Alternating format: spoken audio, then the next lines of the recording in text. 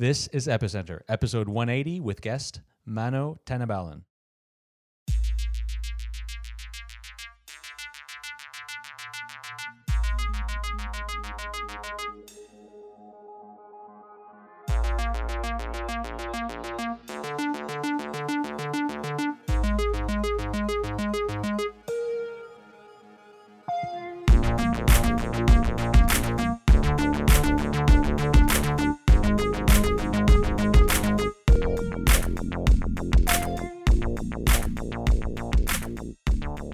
Hi, welcome to Epicenter, the show which talks about the technologies, projects, and startups driving decentralization and the global blockchain revolution. My name is Sébastien Couture. And I'm Meher Roy.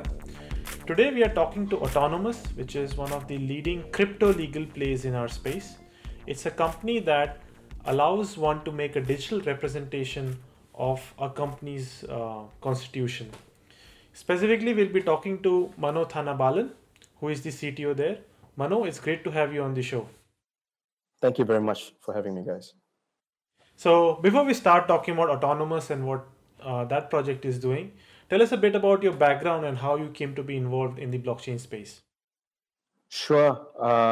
Maybe I'll start from the very start. I've got a computer science bachelor's. Unfortunately, I didn't go down the route of typical software engineer. Instead, I went to the dark side and worked for a major car manufacturer in the corporate treasury department. And there I did financial risk management, FX risk, interest rate risk, and so on. After that, I did my financial engineering master's. That's when I sort of decided that I'm going to move on from the risk management world to the investment finance world, if you would. And quickly realized that the investment finance world was as well as everybody sees it today, not the place you want to be. Was a quant trader for a small hedge fund in Singapore that unfortunately closed down. We didn't even get to launch the quant fund. And then when I came out of that, I was looking for, so I had researched a bunch of quant models, trading strategies. And I came out of that thinking, okay, I'm just going to start my own fund or implement my own strategies for personal use, right? I had to build a trading system. I built that trading system, took time off to build that trading system. Then realized I needed to test the trading system. And that's sort of when I came across Bitcoin exchanges. I was like, okay, this would be an easy way to test my trading system. Started interfacing with a bunch of these exchanges, running some of my complex strategies, which were a little bit too complex for these exchanges because they're not that mature yet. And then quickly realized you could just run simple arbitrage strategies on these exchanges and make some money. Did that, and that's sort of when my interest peaked on the topic, and I was like researching, and I found out, I was actually introduced to Bitcoin even a year or 2 years before that by a friend from college, but unfortunately I didn't take him seriously at that time. I kind of regretted it now. But yeah, so I started researching into the technology, and that was also when sort of Ethereum was being spoken about. So it's very interesting what's happening in the space. I worked for the ex-CEO of Ethereum for a bit, helping him out with the project. And that was, again, before Ethereum was launched. And yeah, worked there for about 2 months. Then I was looking for opportunities in the space. Unfortunately, every opportunity I came across was either a payments or remittance play, which was not where I saw the best use case for blockchain technology, if you would, or smart contracts on top of that. But I came across Han on AngelList, and I was not a co-founder from day one. I applied to him saying that I'm very interested in the use case. I'll really want to help you out and see if we can figure out something. He was also looking for somebody to build a platform. So that's basically how we met. This was 2015, October. Before you knew it, 3 months later, we had a very early POC, and we already had people who heard about what we were doing, wanting to use our service. So that's when we came to the realization that the POC could become a viable business plan or model. So that's basically my background and how I joined Autonomous. Cool. So you mentioned that you were a trader before, and that's interesting. And I think we'll get to talk a little bit about your experience there, and sort of the financial system and how we can how we can digitize some of the processes in this sort of traditional financial system with smart contracts. But I'm interested in knowing, with regards to your experience as a trader, what has that, what lessons have you learned there that have ported over now to what you're doing at Autonomous? So there's several parts of it. First is the main reason I find the autonomous use case very interesting was also because I was involved in the setup of the fund that I was working for before. So I mentioned that we didn't get to launch, but we still had set up the fund. And that process, setting up a fund process in Cayman Islands, is a $50,000 process. Very laborious, takes you 3 months to generate a very standard set of documents before you can start approaching investors to invest in your company, right? So I already knew the friction behind what it meant to, in this case, it was a hedge fund, which is just a special type of a private limited company, what friction there existed to set up a company in the real world. And the other thing that helps me a lot at Autonomous is also the fact that bridging theory and practical implementation was a big challenge when I was building my trading strategies. You could backtest your quantitative models all you want, and they will show you amazing results. But when you actually try to implement some of these results and run them in a managed account, as we did, then you start figuring out that, hey, markets don't work like how your backtests work. And why this was relevant for the Autonomous platform was because when we built the platform, the initial idea was, yes, let's represent private limited company shares using a suite of smart contracts. But hang on, this also has to be bridged to the real world, right? Because if you say that these tokens represent private limited company shares, how do you prove this in the real world? So you actually have to build that bridge between theory and implementation. And that is sort of how we approach anything that we do at Autonomous, is basically to look at it from a theoretical point of view, do all our research from a theoretical point of view, and then in the implementation phase, figure out how we can make this work with existing processes without trying to go to people telling them that they need to change existing processes just yet. So tell us, give us an overview of Autonomous. What problem is it trying to solve? The big problem it's trying to solve is the fact that if you need to incorporate a company today, if you want to govern a company today, you still can't even do that like you would check out, as Han would like to say, a pizza. You still can't electronically check out a company, especially in common law jurisdictions like Singapore, Hong Kong, where we operate. So that's the first step. And Han, credit to him, he did an amazing job in the early days. He's not a developer like me. He used Wix to just generate a website that will allow you to check out such a company and then process the order. So that itself was the innovative part, right? And then the second aspect was, okay, great that we are able to check these companies out, but we also need to provide a platform for them to manage this company. So essentially, we are a corporate actions, corporate governance play on blockchain.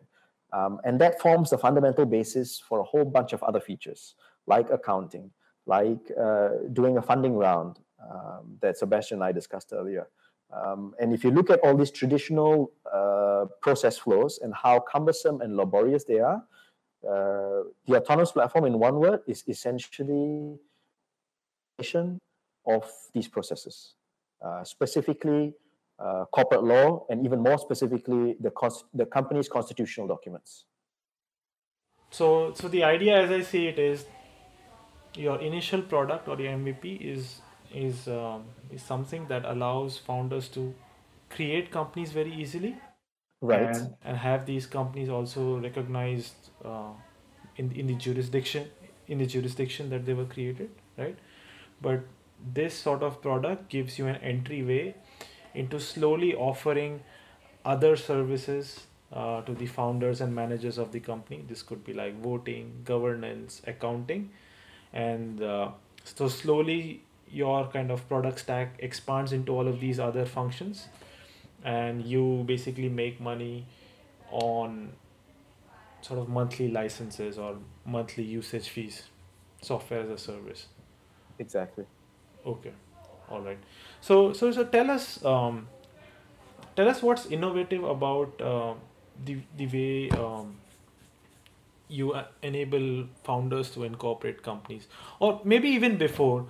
Why hasn't this problem been solved by some other company satisfactorily? Because it seems quite an obvious thing, right? I know it is so obvious, but you must do a tour of some of these companies that do this business, the traditional incorporations agents of the world. You must actually visit the office to understand this problem. And we visited one of them.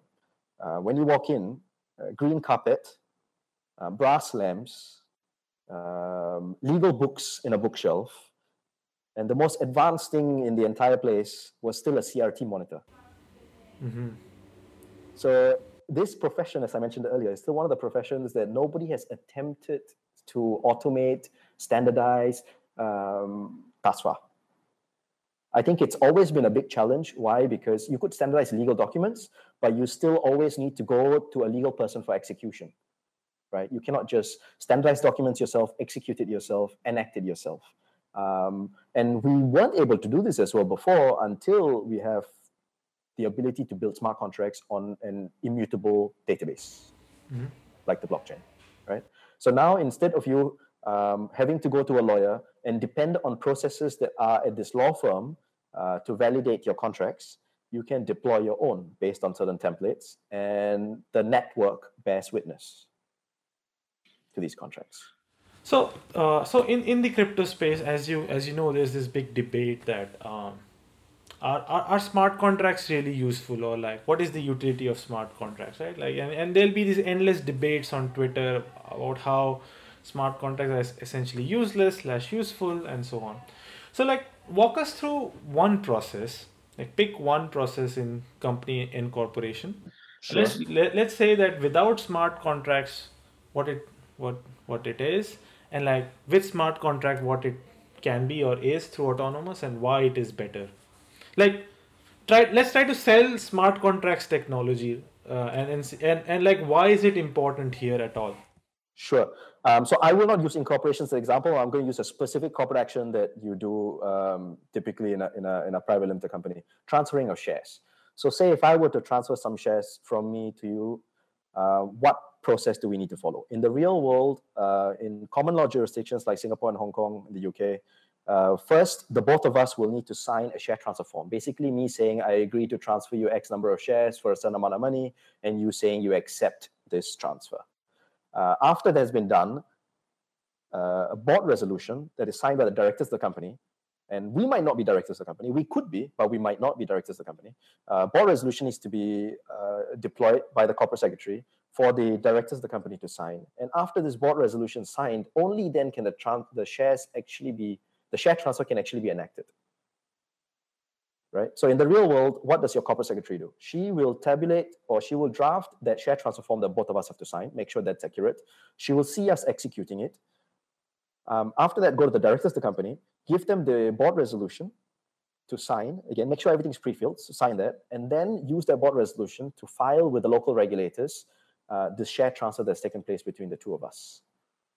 In our process, so this is traditional process flow, right? And you can already see with such a process flow, and again, this is not numbers I'm making up, it's told to us by our in-house corporate secretary. So we have part of the team is a bunch of legal corporate secretaries, right? And they are the ones that do filing with the local regulators and make sure everything that we do is compliant. Mm-hmm. Now, she tells me that in the old world, with the traditional firms she used to work, she could manage at most 80 companies in a given year, because the amount of due diligence that you actually have to do, the process that I just described, which is a due diligence process, is intensive, right? So they can only handle maybe 80 clients a year. Now, with the way we've built the system, what you do is, maybe let me also not talk about the identity aspect of it, which we can talk about later, but assuming you've got an identity creator on your platform already, you would log into the platform, you would initiate the share transfer. The share transfer itself would trigger a creation of a smart contract that contains the share transfer form as data. And then it would say, okay, this share transfer is happening between Mano and Meyer, and therefore the two of them have to be signatories on that transfer form. And only the two of us will be able to sign this. And the moment we've signed it, I've got an automated corporate secretary bot, a backend process, if you would, She recognizes that we've signed this and automatically deploys that second board resolution that I was just talking about with the same details that are contained in the share transfer form. So again, you eliminate another point of error where in the traditional world, you could have had the corporate secretary make a mistake in filling out that second form. But because we've automated this process flow, the second form just retrieves the information from the first form. And who has to sign the second form? That is where the neat part comes in. So the second form, as I mentioned, has to be signed by directors of the company. And guess what? The directors of the company are reflected in the company smart contract. So your company smart contract is a giant legal, a giant code version of your legal document, which says who the shareholders of the company are, who the directors of the company are, and so on, and what the signing conditions of these individuals are. So all the stuff that is typically reflected in your company's constitutional documents are also reflected in the company smart contract, such that when I deploy this board resolution, the board resolution asks the company smart contract and doesn't depend on any external source of information who the directors at that point are, and only those guys are able to sign that board resolution. Once that board resolution is signed, again, the automated backend process will listen to this and file the completed board resolution with the company smart contract. So the company smart contract simply will not transfer shares from me to you without this valid board resolution. Without that, and the board resolution also has a dependency on the share transfer form. So without these two documents, that share transfer will not take place in the company smart contract. So at the end of the day, when the share transfer has happened, and you see this in the company smart contract, you can trace right down this entire process flow I just described to do your due diligence. That's very interesting, and we were talking about this before the show, and talking about process digitization and how we can use blockchain technologies to digitize processes. It turns out that the company that I co-founded, Stratum, is also doing something similar to this perhaps at a more abstract level, but it's very similar. And so this example really speaks to me because for every step of this process, of this share transfer process, you're going to want to know who did what, at what time, in what order, and for what reason. And those are the 5 key questions. And what you get with blockchain technologies, broadly speaking, and with Ethereum, and especially the way that you've implemented it, as far as I can understand, is that you really get all you can answer these 5 questions for every step of the process. Indeed. So we talked about I think we mentioned KYC or AML. So when you do a share transfer, I would guess that in most jurisdictions you're going to have to do some sort of KYC AML at some point on the participants in that transfer. You're not just going to transfer to some anonymous party overseas. Is it possible to also do that process, that identity process within the autonomous platform? Is that something that you're applying where you're relying on third parties? And how does the smart contract, if it's done by outside parties, how does the smart contract get the proofs or interpret the proofs from those trusted entities that will be doing verification of IDs and things like that? Very good question. So before, when we first started building a platform, we quickly identified that, okay, we want to digitize assets. The only way to digitize assets is to digitize the company's constitution. Great. But what's in the constitution? People. So how do you digitize identities was the next question, right? And that is also why we have our own identity smart contract design. Unfortunately, because we started building this before UPort existed, or at least UPort was there already at that time, but they did not have the specific features that we needed to build our platform. So in the end, we had to build our own identity solution. So what happens now when I invite you? So in this process that I described earlier, let's say I'm about to transfer shares to a new shareholder, and I invite this new shareholder to the platform, a regular email invitation. That person logs in for the first time. They will need to deploy their Persona smart contract. This is just an electronic version of you, and this is the smart contract that holds assets, that signs documents, and also is a holder for your identity information, of course encrypted.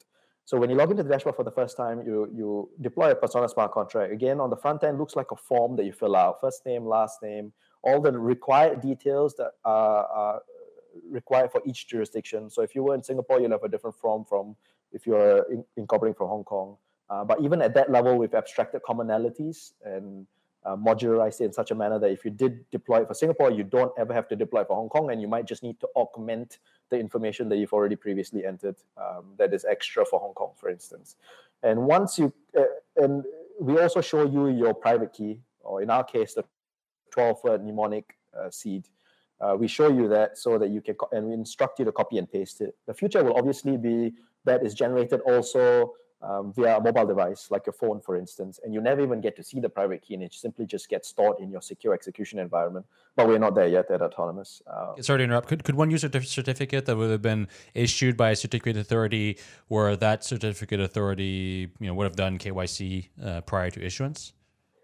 So that process in our system is not possible at the moment. So the way we've done it is you first deploy your identity, and then we've got what you call certification authorities. We call them verification entities, intentionally to move away from some of this conventional lingo, because in our context, you won't have just one certification authority. You could have multiple certification authorities for different purposes. So once you've deployed this Persona smart contract, what happens in the background literally is you have created, we send a small amount of Ether to your account, because in the Ethereum world, before you can deploy a smart contract, you need Ether, right?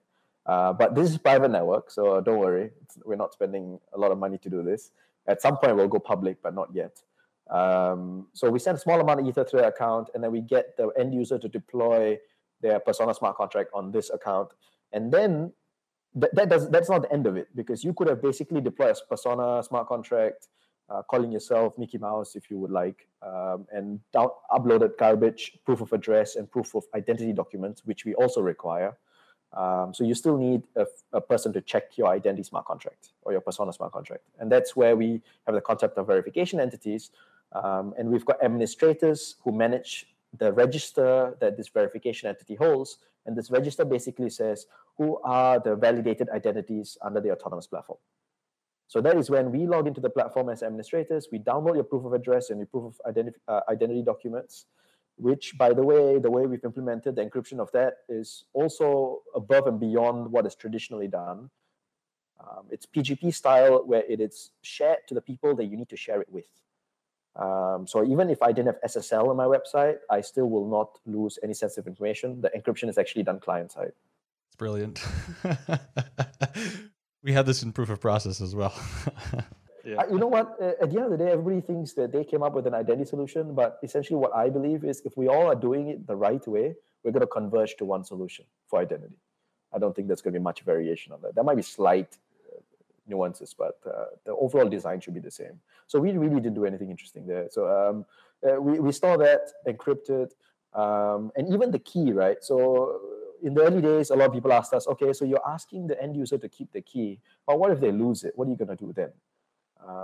And we said, okay, we were asked this question by a major financial institution, and we're like, okay, we have to address this. We used to say, oh, too bad. But then later on, we said, okay, you know what? We'll just apply Shamir's sharing algorithm and split your key 3 ways, and the 3 parts get encrypted in the early days by 3 individuals. But we've quickly learned from that and realized you cannot trust your 2 other friends. So you need to have 3 entities. So at the moment, the way it works is Autonomous is 1 entity, and 2 other law firms would hold parts of your key. 2 of these need to come together to recover your key, and that's the only way your key can get compromised or can get retrieved, if you would.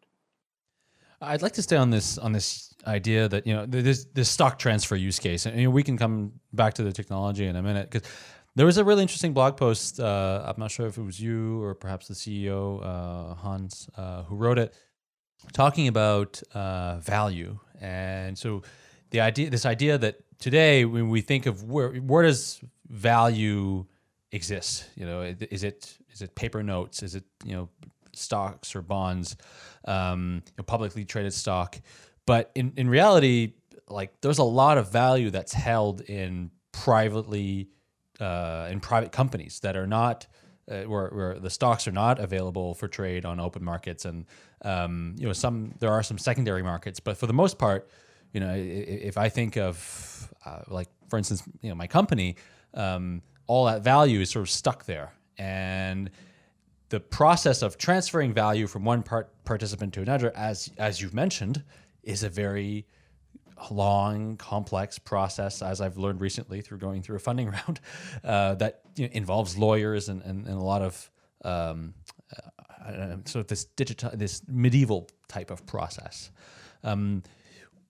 What do you see as a potential? Where do you see? So if you think 15 years ahead of time, can we envision a world in which one can trade private stocks, as you do with a publicly traded company? Is that a technology barrier today, or is that a regulatory barrier? It's a regulatory barrier, but we must understand before we lift that barrier, cross that barrier, or blur that line, why it exists. It exists for consumer protection, because for a publicly listed company, there has been due diligence that's been done on that company, right? So that is why you know that this company is legit, you know that business is legit, the financials are legit, and therefore you can open them up for retail investors to take investment in. But for a private company, that's not the case. For a private company, there is no requirement for them to even, in some cases, have audited financials. So as an investor, when you go in today, you need to be somebody that's accredited. You need to be somebody that understands the risks of investing in such a company. So as much as I see that barrier, how are we sort of blurring that barrier? We're blurring it by automating the corporate governance, making the company a lot more transparent. And yeah, you're absolutely right. Han loves to say that 80 or 85% of value in the world is held in private limited companies, but I say it's misheld. It's not held properly. Often what you realize that you look at a cap table and you see, there's a missing shareholder, or there was a share transfer not filed. A whole bunch of mistakes, right? So that's the part that we need to prevent from being possible in that space. So the way we see it, and I presented a few times where I use this one chart, which talks about how we approach traditional systems design, whether it's law, education, a banking system. We design it in one way. We design the system in a way that it can be circumvented. We then design a policing framework to police the people, and then to police the system. And then we design a punishment framework to punish the deviants. And each part of this layer, each layer is additional cost, right? And if we are in a paradigm right now where through the use of technology, through the use of innovative systems design, that we can finally design systems in such a way that cannot be circumventable to begin with, then yes, we can indeed unlock the value that is otherwise locked up in these private limited companies and narrow that line, blur that line between private limited companies and public listed companies, such that the due diligence for both would be at the same level. We've also got another vision at Autonomous. At some point, once we've done this corporate governance part via smart contracts, we're also going to do the accounting part via smart contracts. And once you've got corporate governance and accounting in an incorruptible fashion in a systems design, then the last part is really, instead of you having to list this company in an exchange, why not put the exchange into the company? Mm-hmm. So what is an exchange? An exchange is just a fancy order book and order management features. You could put that order book and the order management features into the company smart contract. And again, that is also where you can blur that line between a private company and a public company. Now, I'm curious, before we, maybe this is a good time to move on to the next topic that I had in mind, which was, regulation and perhaps some of the frictions that you've experienced when dealing with regulators. It would seem to me, hearing this, if I'm a regulator, right, and I've got this company that's building this system where we can automate company governance, and we can automate share transfer, and we can reduce the possibility of errors with accounting and this sort of thing. As a regulator, I'm looking at this, I'm saying, this is great. I want to implement this. I want to work with this company. I want to build my processes and the regulation, my future regulation around this type of technology. What has your experience been in working with, or perhaps discussing this with regulators and lawmakers? And that is definitely not the experience. That is definitely not the experience that I've had, where they see this as, hey, great, this is gonna make my life a lot easier. But I think we also have to be realistic and understand who these regulators are. They are lawyers themselves. They are accountants themselves. I think at the end of the day, they probably are also a little bit worried that they might be disintermediating themselves, right? They might disrupt themselves. So I think there is a little bit of that at the moment. And they often are not technologists either, right? But what's happening and what we start noticing is a lot of these senior appointments now, the old guards are starting to retire. You've got younger people joining the organization or these government entities. And these guys are a lot more tech savvy and they see the opportunities of moving towards blockchain. But thus far, we've, maybe with the exception of Dubai, where there seems to be strong top-down pressure to innovate, in the traditional jurisdictions that we operate in, that's not necessarily the case just yet. And also because I think the whole blockchain world and the whole blockchain world has still got a bit of a negative connotation to it as a result of the DAO and a bunch of other things that have happened before, right? Yeah, that's definitely the case. And, I think if we take a step back in a broader perspective, a lot of these proceedings and legal documents around sort of standard things like incorporation, share transfer, raising funds. A lot of this stuff is pretty standard, right? I mean, these are templates, right? And they're internationally recognized templates. If we look at some, a lot of these are standardized basically. And I think that I know people. If you look at, for instance, the research that Primavera De Filippi is doing, she's looking at how you can take these processes and open source them in a way that they're made available for anyone to use, right? So in any case, whether it's autonomous or open source communities or whatever, like these things are going to get, much, much simpler for people to use and to utilize and to build software and build applications on. So, fighting that as a regulator, like, as you said, perhaps the younger generation coming in has is more open to that idea than the old guard. Indeed. One of the questions I've been having when I listen to you is, in all of these cases, whenever you have these forms or these contracts, right? Like, are they like pure programs, or how do these contracts exactly work in a way that they are also held up in court? Okay, so let me give you a bit of background in terms of, say, this part of corporate law, right? This section of corporate law specific to corporate governance and private limited companies, it's by nature already very standardized. So there exists a whole bunch of forms that you can use based on best practices over time. And you don't have to have a lawyer look through them at all. And they're not customized. So if you look at the share transfer form I described earlier, it has got certain essential features: number of shares, the type of shares, the how much you're paying for each share. That stuff is, it's not, it's just a variable in the smart contract, and it's completely abstractable. So that's essentially what we've done. We've taken all these parameters from these legal documents. We've put them in the smart contract because those parameters need to be used, let's say, in the share transfer function or any other function in the company smart contract, and left the rest of the legal lingo in there because they still need to be admissible in court. So this legal lingo exists as a PDF document that is hashed into the smart contract, and that smart contract is a share transfer function I could use to move shares around. Something like Correct. that, right? Exactly. So basically, when, let's say, I'm giving you some shares, we are in essence filling out a paper form, putting it as a PDF, and also calling this smart contract function that allows us to move that around.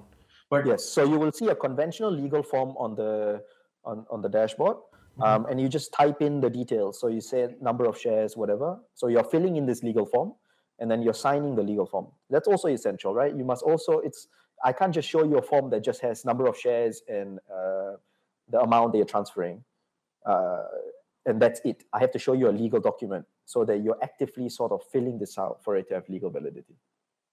And then you use your 12-word secret phrase, your mnemonic seed, to then create the smart contract, which then signs that smart contract as well. And that resolution smart contract, as we call it, we can generate a PDF out of this. And during your persona creation, what I left out earlier was you also upload your signature, your conventional signature. Either you use the Scratchpad or you upload an image of your signature, and that gets encrypted again by your public key. So you're the only one that's able to decrypt it. And then when you sign something, you decrypt it and paste it onto that document. So it still has that conventional signature, along with a QR code. And the QR code has got details of when the transaction hash of this transaction on the blockchain. So, for example, if I create a company in Autonomous, Yes. with Autonomous in Singapore, all of the smart contracts themselves are running on a private blockchain that is maintained by Autonomous, the company, right? Correct. And whenever, let's say, I'm doing a share transfer, the form and the transaction that executes that share transfer also happens on that private blockchain, right? Correct. Tell us why you went for the private blockchain architecture. The private blockchain architecture, only because that's my last form of defense. If something was not designed properly or if there was a problem with the system, we need to because you can appreciate that this is a legal play. We need to make sure we get the platform vetted. We need to make sure the smart contracts are vetted. We've done internal audits several times, but that is not enough. We're looking for people who are capable enough in not just the legal space, but also in terms of smart contracts and software to audit some of the stuff that we've done. And once we find such a person or an entity that can do this reliably, and we get it audited and everything is kosher, then we will absolutely deploy this in a public chain. But for the moment, the reason we don't is simply just that it forms as a last line of defense, just in case if we are not encrypting the documents correctly, or if we're exposing some sensitive information somewhere, that problem is mitigated. Sorry, I may have missed something. What chain are you building this on? Ethereum. Okay, but it's a private Ethereum. Private chain. Oh, it's a private okay. Ethereum instance, yeah. I see. Okay. And I'm curious, why did you choose to use Ethereum and not some other, I don't know, I would say more robust, but another type of private chain system such as Hyperledger or Tendermint or something like that? Fabric didn't exist at that time. Tendermint didn't exist at that time. So actually, we only had Ethereum to work with, in all honesty. What I had before was Colored Coins, Counterparty you mentioned. But to do that at that level was just as good as you rewriting Counterparty with the Bitcoin blockchain. Yeah. So with regards to the confidentiality and privacy considerations that are required for these types of operations, is Ethereum, public Ethereum network, going to provide those features? Is that something that you've looked at? They are. I mean, Ethereum is now building proof of authority type of framework, and yes, we can. Was that the question? Are you talking about? Well, if you're doing a share transfer on the Ethereum network, that share transfer would be public. How would you consolidate the privacy, confidentiality considerations there? Sure. So as I mentioned earlier, the only way you can identify a person on our platform is through their contract address, the persona contract address. And when you do a get on the persona contract address, you will get an encrypted ID file. You cannot decrypt the ID file unless you are a fellow member of the company or you are an administrator like Autonomous. So anybody that sees the share transfer just sees that a set of hexadecimal numbers have transferred to another set of hexadecimal numbers. But they don't know who transferred to what and what company this is for and none of those other details. So the encryption is at the identity layer and not at the transaction layer. Okay. That's how we sort of preserve privacy. Have you looked into the upcoming? It's called RGPD in Europe. That the regulate basically like the privacy regulation. The right to be forgotten. Well, that's part of it. That's part of the broader. I forgot the acronym. I know it in French, but I think perhaps even with the way you describe it, there may be you may have some friction there with the regulation in Europe. The current way, as I understand it, even with the UK, we looked at this extensively. In the event of some kind of litigation, a court process, or criminal investigation, we need to be able to present the information about the people that are concerned, right? That's the obligation we have. And we are able to do that because, as I mentioned before, we, by default, when you encrypt your identity data, you share it with the autonomous verification entity. So that's the only entity that has that access to the information. Ideally, in future, maybe we could further decentralize that and have some kind of a reputation-based identity model, or a whole bunch of KYC oracles, which we also haven't seen. I don't know why people are not working on these things yet. So you've got Reuters WorldCheck, you've got a whole bunch of service providers. Just build a KYC oracle to the service providers so that they will automatically stamp identities when they deploy the blockchain. Haven't seen this happening yet, but that could also be one way you achieve automation and minimize the risk that I just mentioned. But at least for now, we still need to be in control, or not in control, must have access to the identity data of our users. Okay. The regulation I was referring to is General Data Protection Regulation, GDPR in English.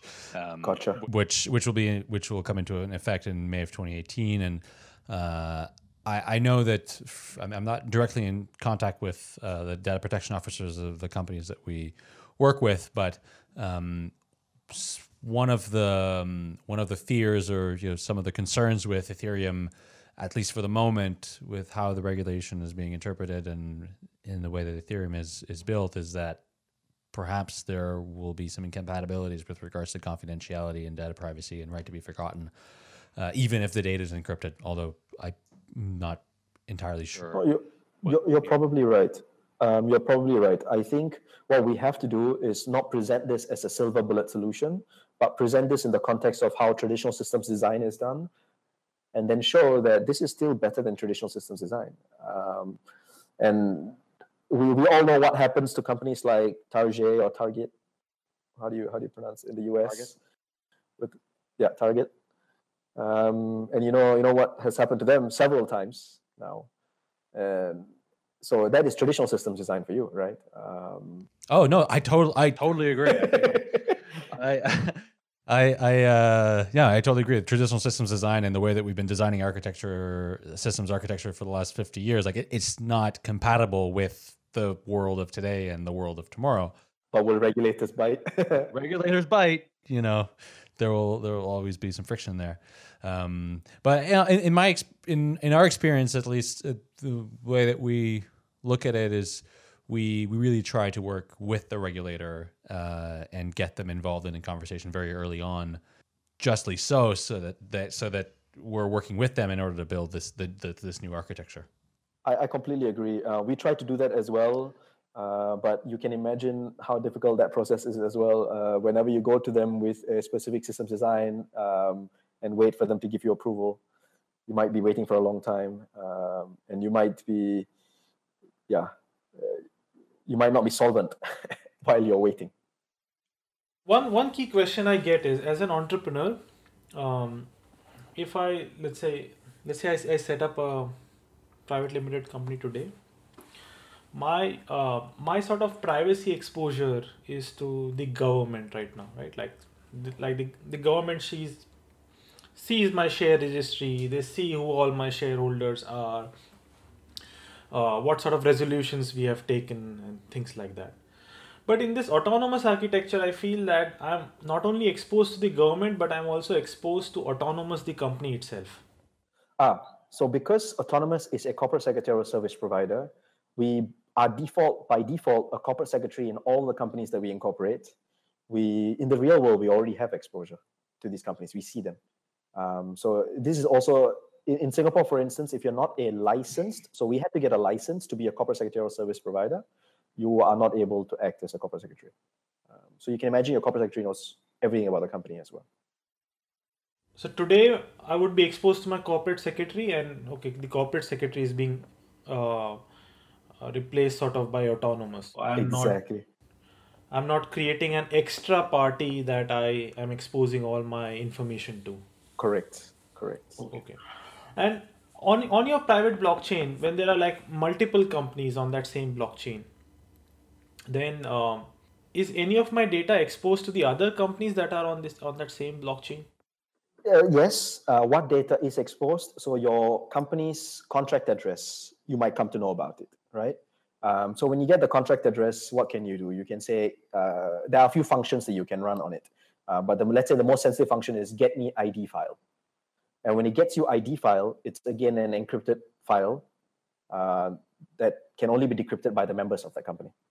So that's what you're exposing. But when you say do a get cap table function from the company smart contract, you will get a table, a two-dimensional array that's got shareholders and the assets that they hold. But these are the hexadecimal representations. So the contract address of the shareholder, contract address of the assets. So that can be considered sensitive information. But so far, our analysis is it's not yet, it's not a critical breach, right? This is what we would like to think of an acceptable risk. In other words, the end component of the persona smart contract or the company smart contract in terms of identity, that's encrypted. But the transactions themselves are not. And this is also not something that we can solve at the application layer. This might be solved at the protocol layers at some point when they make encryption possible at the protocol layer. But yeah, this is how we mitigate it so far. Okay, so basically, like when I'm creating a company using Autonomous, I am exposing my, not say my individual identities of the people who are running the company, but the transaction structure of what happened inside the company. So for example, in my company, let's say there were 2 share transfers in March, followed by 3 in June, followed by 5 in September. That kind of transactional structure is exposed to any other company that has also set up using Autonomous. Correct. Right? And like this is something that is different from the current system. In the current system, I'm not exposing that information to companies across the world that I don't know. So this is a trade-off that an entrepreneur is making in exchange for getting easy setup. Indeed.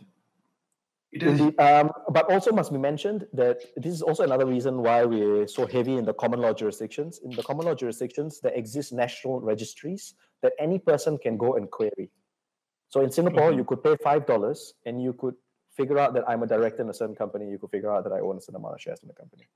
So it's not necessarily private information. In fact, in the legal world, should you wish to make things private, you do that by, again, creative legal engineering, like you set up a nominee shareholdership structure, which is basically a contract between you and another person. And you tell this other person that, hey, please hold these shares on my behalf, but I do not want to appear in this company. So again, it's not a technology problem to solve, this privacy matter. It's a legal problem to solve.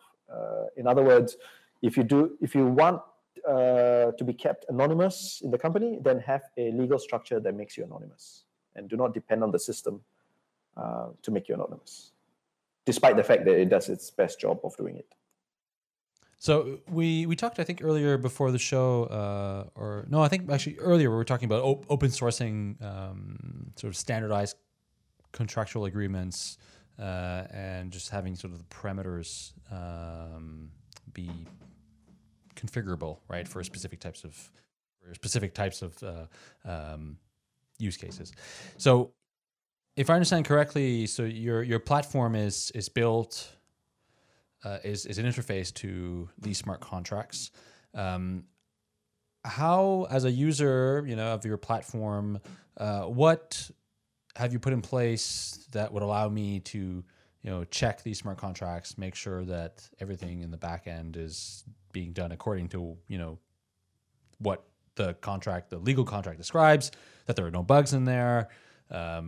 Is there any transparency? Are those contracts open source? Talk about that a bit. So the contracts are not open source. Actually, no part of our code is really open source. The reason for us not to make things open source is not because it's proprietary or IP.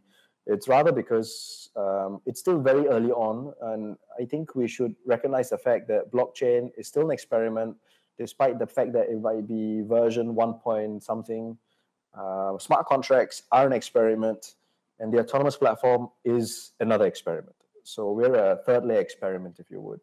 So before we release anything to the public, we just want to be prudent and make sure that we've done our best to verify that everything's kosher.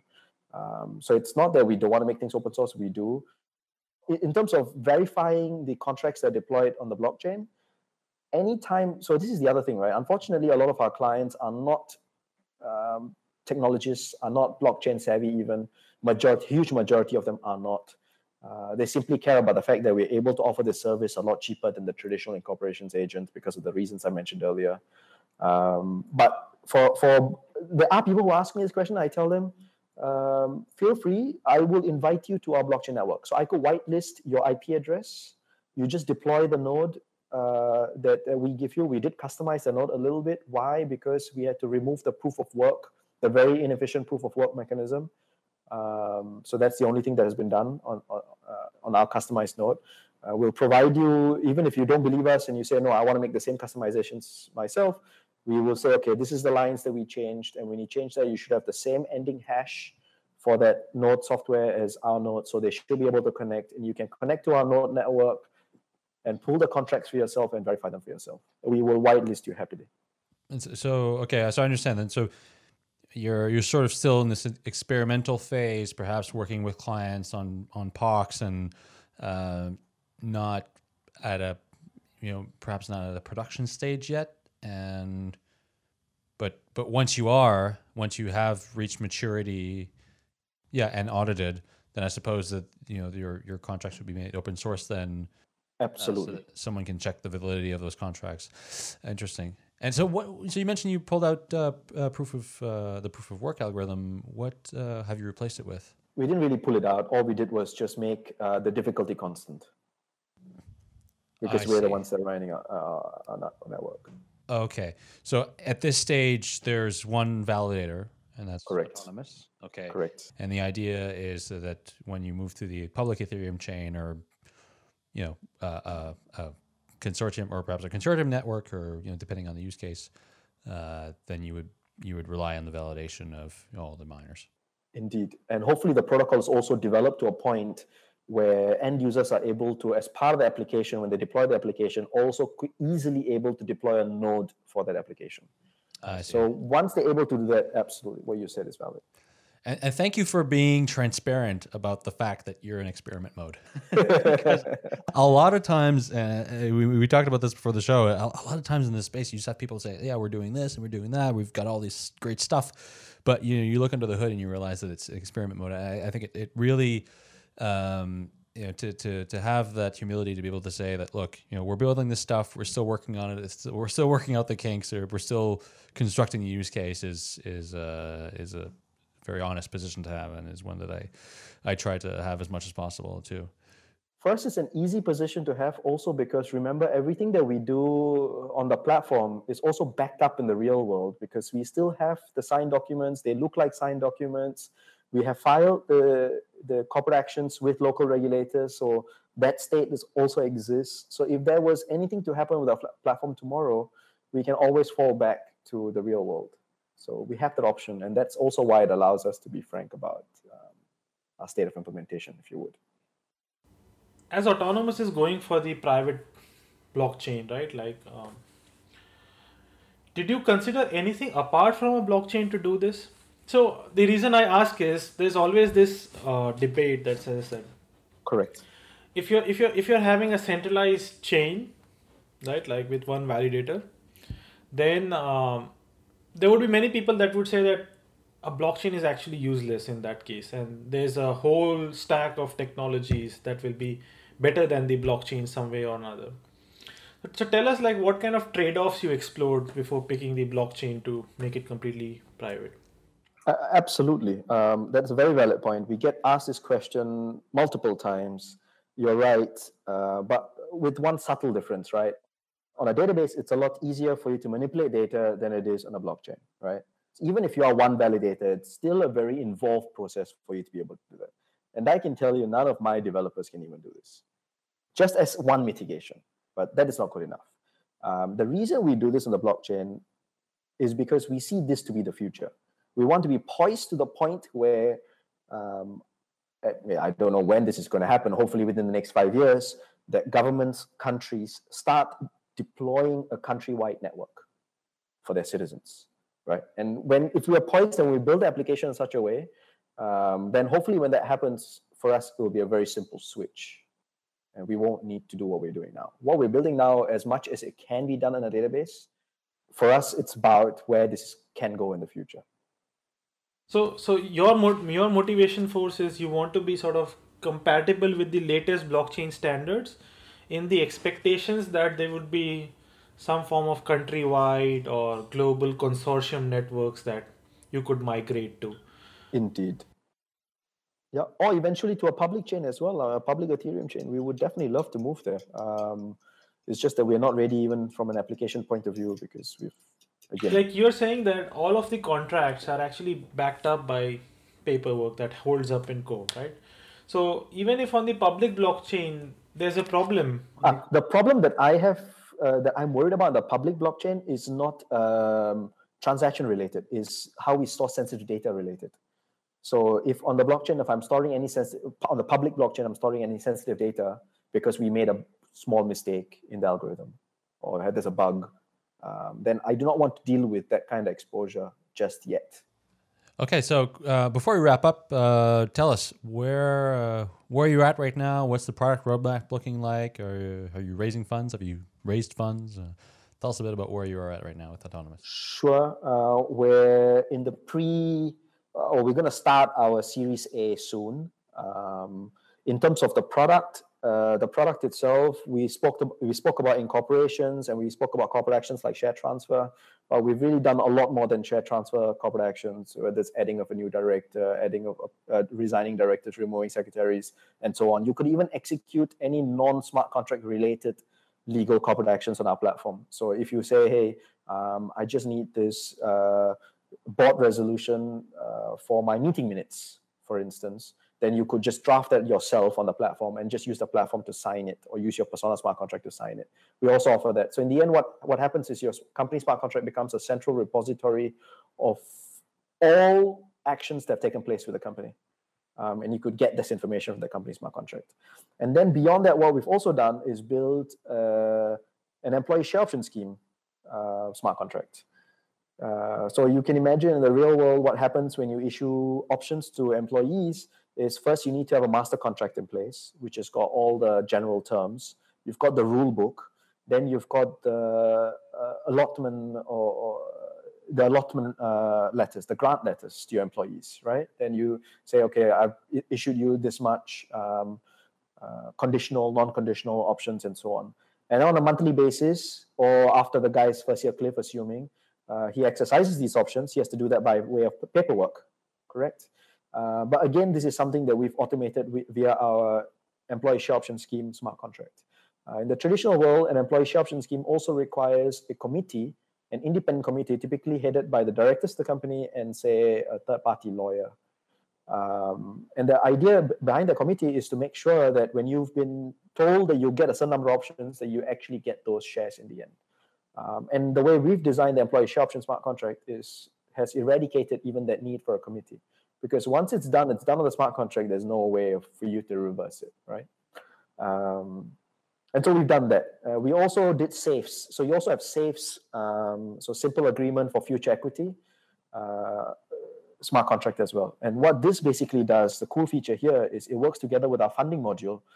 So even in the funding module, what we've done is we've automated the board resolutions that go to start the funding module, to the term sheet, the shareholder agreement, the share subscription agreement, that process flow, right up to the last board resolutions that actually do the issuance of the new shares. And when that last board resolution triggers the issuance of new shares, automatically safe holders that are part of the company smart contract get converted if the conditions match. So again, we've eradicated all those extra steps that are typically needed. So that's the stage we're at now. Now, before we talk about the future features, in the interim, we are also working on making the platform scalable. As you can imagine, what started out as a POC is still very much a pilot. It's not really a production level application. The initial idea was to get the business process right, and it's been proven that the business process is right. Now we're trying to build the scalability component into it by splitting the application into minor modules, sub-applications, and so on. Together with that, we're also doing proof of concepts for other big financial institutions that want to do something similar to what we've done for the private company space. So we also have that going on. And with that, the future looks like either we will do a big proof of concept for one of these major financial institutions while still making our platform scalable. But beyond corporate actions, we also have the aim, the want to go and disrupt the accounting process that exists today. So everything from, I just came back from a business trip where I now have to collate a whole bunch of receipts, submit them to my accounting person who checks them a second time, and then they get submitted to the person that actually disperses the funds. If we could re-engineer that process, again, smart contract driven, so that you don't have to do accounting once a month and you do it as you go on a per transaction basis, where all these three actors are involved, then that gives you that second component of the finance component to your company smart contract. And then when these two are done, maybe we talk about that beautiful future where we narrow the line between IPO, a private company, and an IPO by offering exchange features also in the company smart contract. But that's way beyond the future. Just on the expense and accounting stuff, like where do I sign? Where do I sign? I think that's probably the most arduous thing that any employee that travels a little bit has to do, is doing expenses every month. So if you could automate that, just like take a picture of the receipt, it's just done. That'd be great. And I think that what's really fascinating about this, and where it just overlaps with a lot of what we're doing at Stratum, is the auditability of all this, right? Because once you've created all these platforms, once you've created this platform where in effect you're digitizing on the blockchain the entire process, which is the life of your company, it becomes really easy for external auditors, regulators, or any type of decision maker to look at this. And when you think of auditing, you implement a process, and then you, like you said a while ago, you throw a book at someone, and then they look to see if that process was done according to the way that the book was written. If you build sort of the process in accordance to the way that it's meant to be executed, you can audit in real time, or even not even have to audit anymore, because potentially those external auditors are building that process with you and are part of the validation nodes. Indeed, you should be auditing the system once, and every time the system changes, and not be auditing per transaction, which is what we do today. Right. Exactly. Yeah, like you do with software. Excellent. Well, Mano, thank you so much for coming on the show today. It was really fascinating to talk to you. And for our listeners, it's actually quite late. We managed to we had an opening for this week, and Mano agreed to do the show, although it is close to 2:00 in the morning in Singapore, where you are. So thanks again for coming on. I really appreciate it, and we're really looking forward to seeing the developments in Autonomous. No, thank you, Sebastian. Thank you, Maya. Thank you for the opportunity. And thank you so much to our listeners for tuning in. Epicenter is part of the Let's Talk Bitcoin network. You can find this show and lots of other great shows at letstalkbitcoin.com.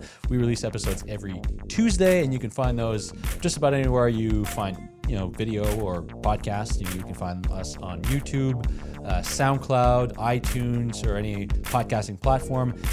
Also, if you're interested in supporting the show, you can do that by leaving us a tip, and the tipping address is in the show description. So thanks so much, and we look forward to being back next week.